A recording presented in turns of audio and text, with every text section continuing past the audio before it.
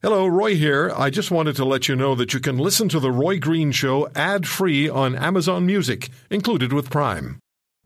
Passionate, patriotic, a little bit pugilistic, and always professional. Hear what Roy Green has to say on the Chorus Radio Network.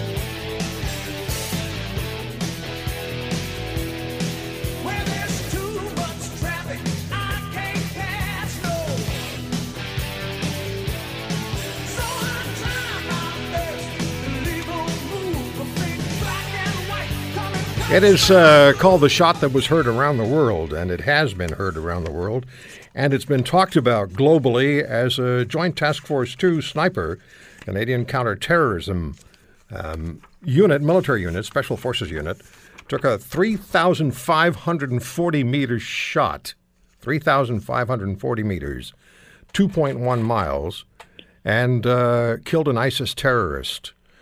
And it's just such a remarkable achievement, more than about 1,000 meters further than the previous world record for a sniper. And we've heard about the fact that they had to calculate the curvature of the world or the earth in order to take this shot. Who are the JTF2 snipers? Who's in JTF2? How do you become a member of JTF2? What do you have to be able to do? Lieutenant Colonel Steve Day, retired former commanding officer of Canada's National Counterterrorism Military Unit, joins us now. He's the founder and president of the premium security solutions provider firm Reticle, and that's Reticle.com. Colonel Day, good to talk to you. Roy, pleasure to be back with you, sir. Reticle.com. Not that Reticle has anything to do with sighting a shot. It's a joke.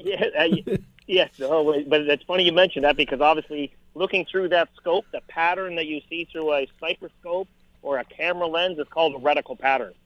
So share with us, please, what are your thoughts about that shot that was taken?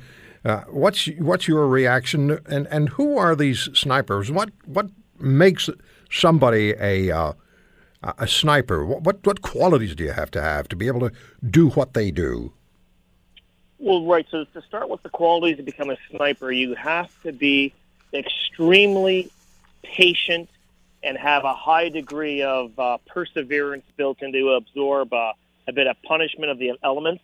So it is not uncommon for snipers to get what's called into a sniper hide and be there for multiple hours or days as they get set and watch the environment around them and pass information back to higher levels of command and then other maneuver units that the sniper element may be supporting. So to be a sniper, you really have to have a significant degree of patience and then just calmness about your demeanor.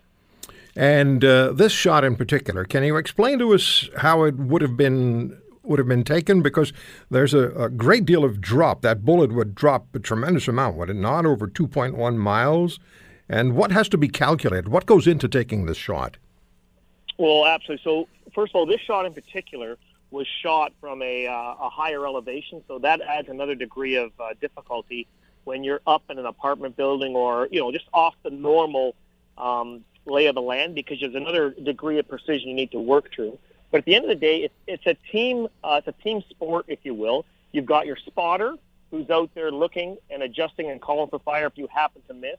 You clearly have the shooter, and then when you're out 3.5 kilometers, you have another number of factors to worry about. Wind, curvature of the earth, as you already talked about, and in the heat of the Middle East, all the mirage that comes off of the ground, you got to try and adjust for all of that as well. It's a very, very impressive shot that we've just seen executed. And Canadian snipers have a history of being very good at this particular skill.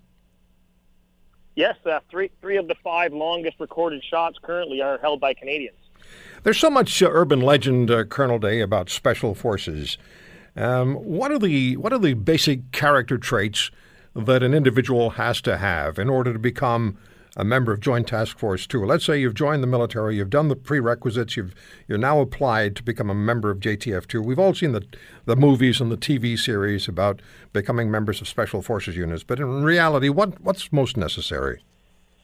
What's most necessary is having the right balance between maturity, physical fitness, and the ability to be a cognitive warrior, being in a situation and making the right decisions under a very stressful environment and not having all the information. So you don't have to be the fittest individual in the Army, as an example, but you need to be well above average. You don't have to be the smartest guy in the military, but you have to be well above average. And then lastly, you don't have to be the most driven, but you have to be well above average. And by those three legs of the stool, make you a very unique individual. It's like driving a Formula One car, for example, or a brain surgeon.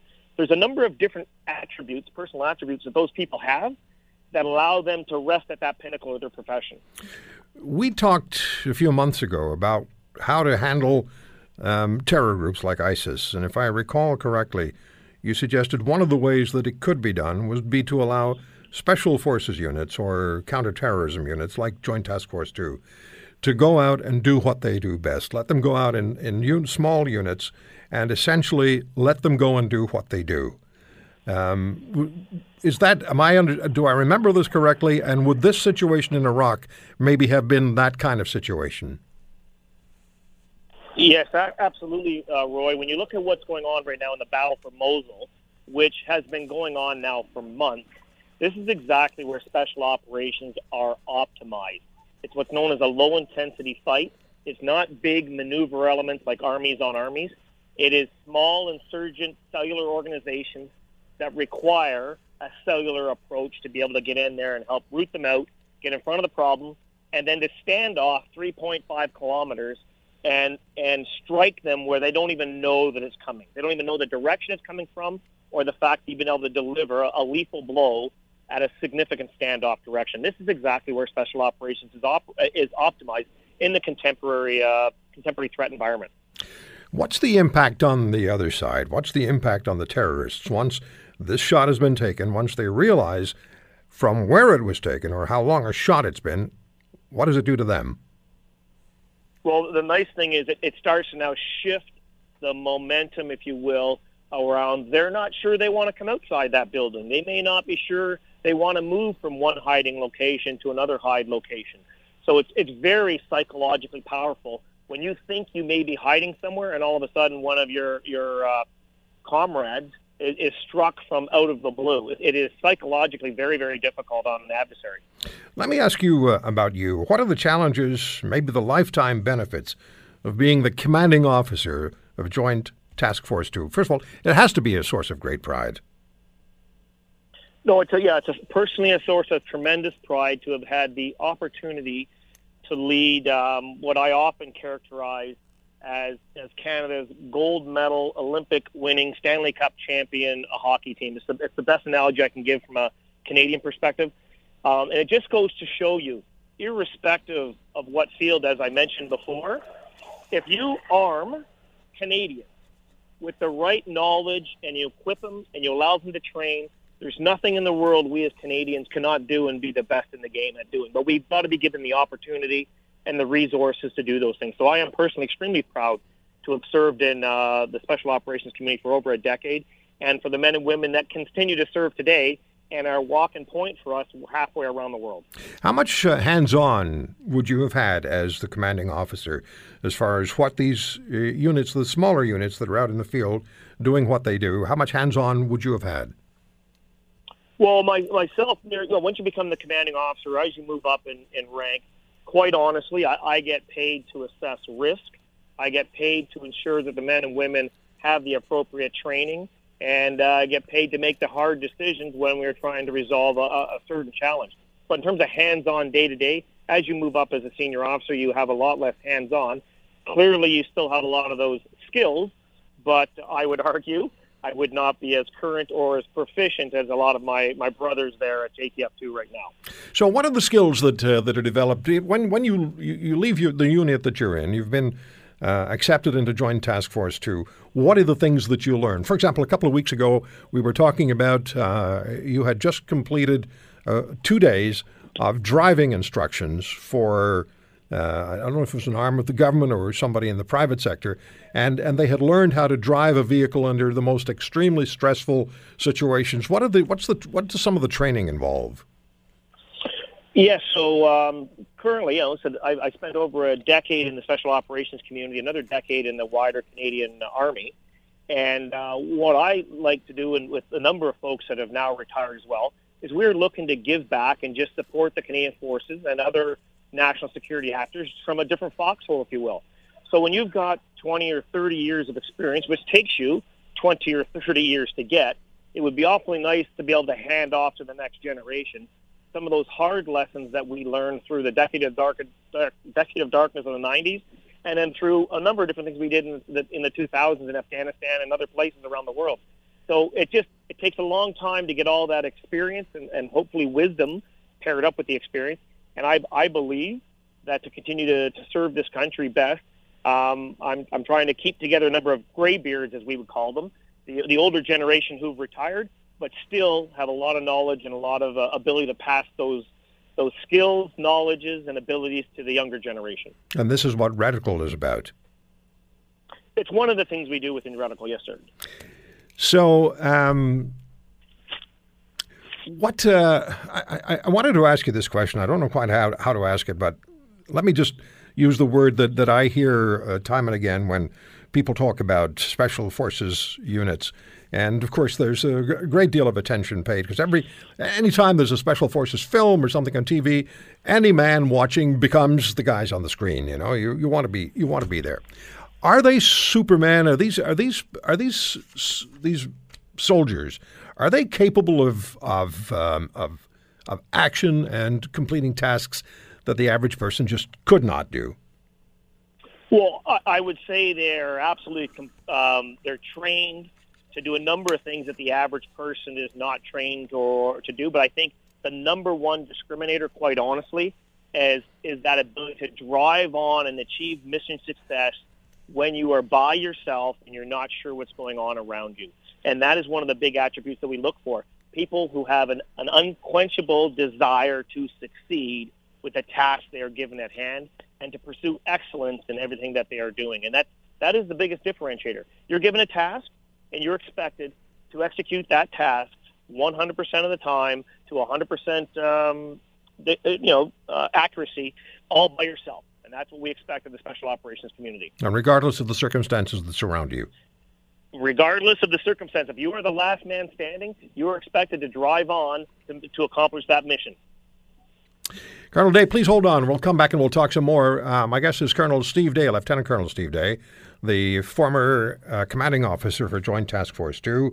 We'll talk more about the shot, and I'll ask Colonel Day as well about some of the political reaction that has come forward since then, like Mr. Mulcair's response. Don't go away. Taking on the Titans, standing up for the little guy. It's the Roy Green Show on the Corus Radio Network.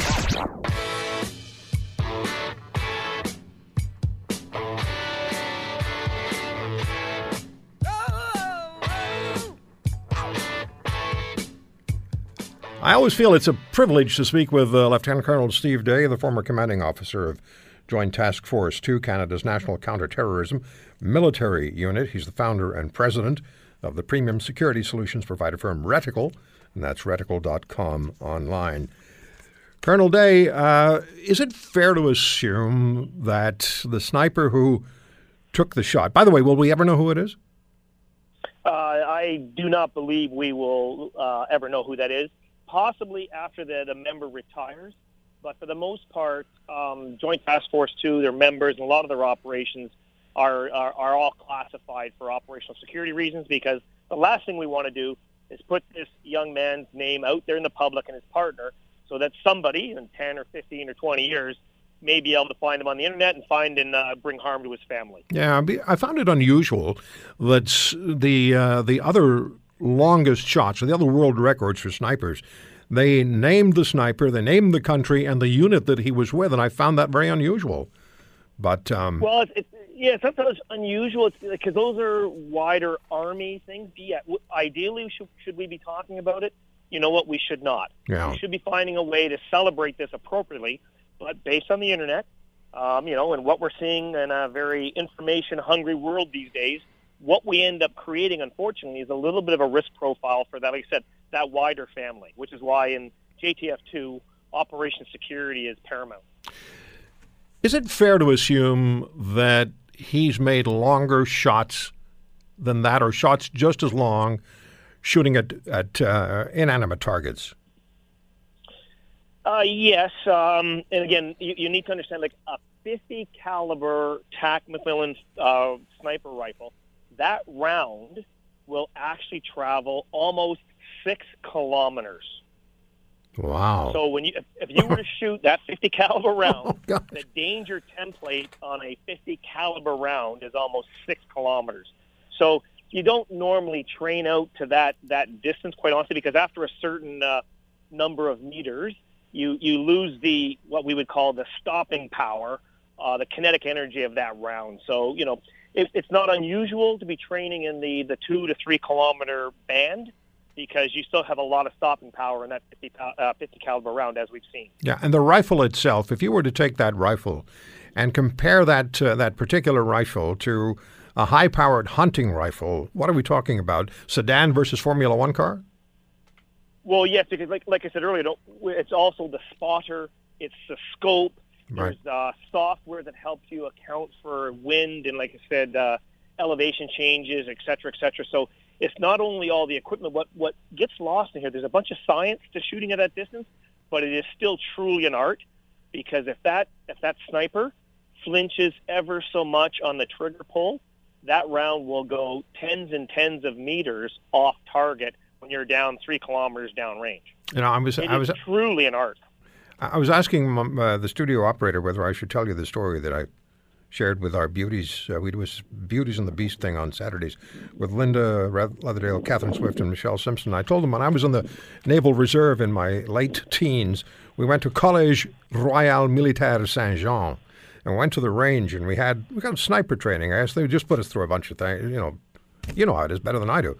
And so I was lying in a prone position. I had a target to shoot at, and I was going to be told when to shoot. I thought I was perfectly still, perfectly calm. I was going to shoot between breaths, get your breath under control, get your heart rate down. I was all set. I was all pumped. I thought I was going to be the next 3,000-meter shooter. And then I felt this steel cap boot in my spine. And I heard, "You're dead! You're dead! You're dead! You're moving so damn much. Why don't you just get up and wave to the enemy?" Absolutely. Like I said, there is an art that marries up nicely with the science to turn out what is truly mastercraft. Yeah, we're so proud of our military. We're so proud of the men and the women in the military who volunteer and who will put their lives on the line and do put their lives on the line every day for the rest of us. And I was going to ask you about the political responses, but we'll leave that out. Colonel Day, it's always an honor to speak with you. Thank you for your service to this country. And we're coming up to our 150th birthday, and you've made it a much more secure nation for all of us. Thank you so much. Thank you, Roy. And on that note, all the best to your listeners there as we approach the 150th anniversary celebrations of a truly outstanding nation. So all the best, and we will talk again, I'm sure. I look forward to it. Thank you, Colonel Day. All the best. Bye-bye. Colonel Steve Day, Lieutenant Colonel Steve Day, the retired commanding officer of Canada's National Counterterrorism Military Unit, and his company now is Reticle.com. And that Chief Petty Officer O'Sullivan, I will never forget that dude. He never spoke. He almost yelled. But we're so proud of our military. They are literally protecting us and saving our lives. We'll come right back.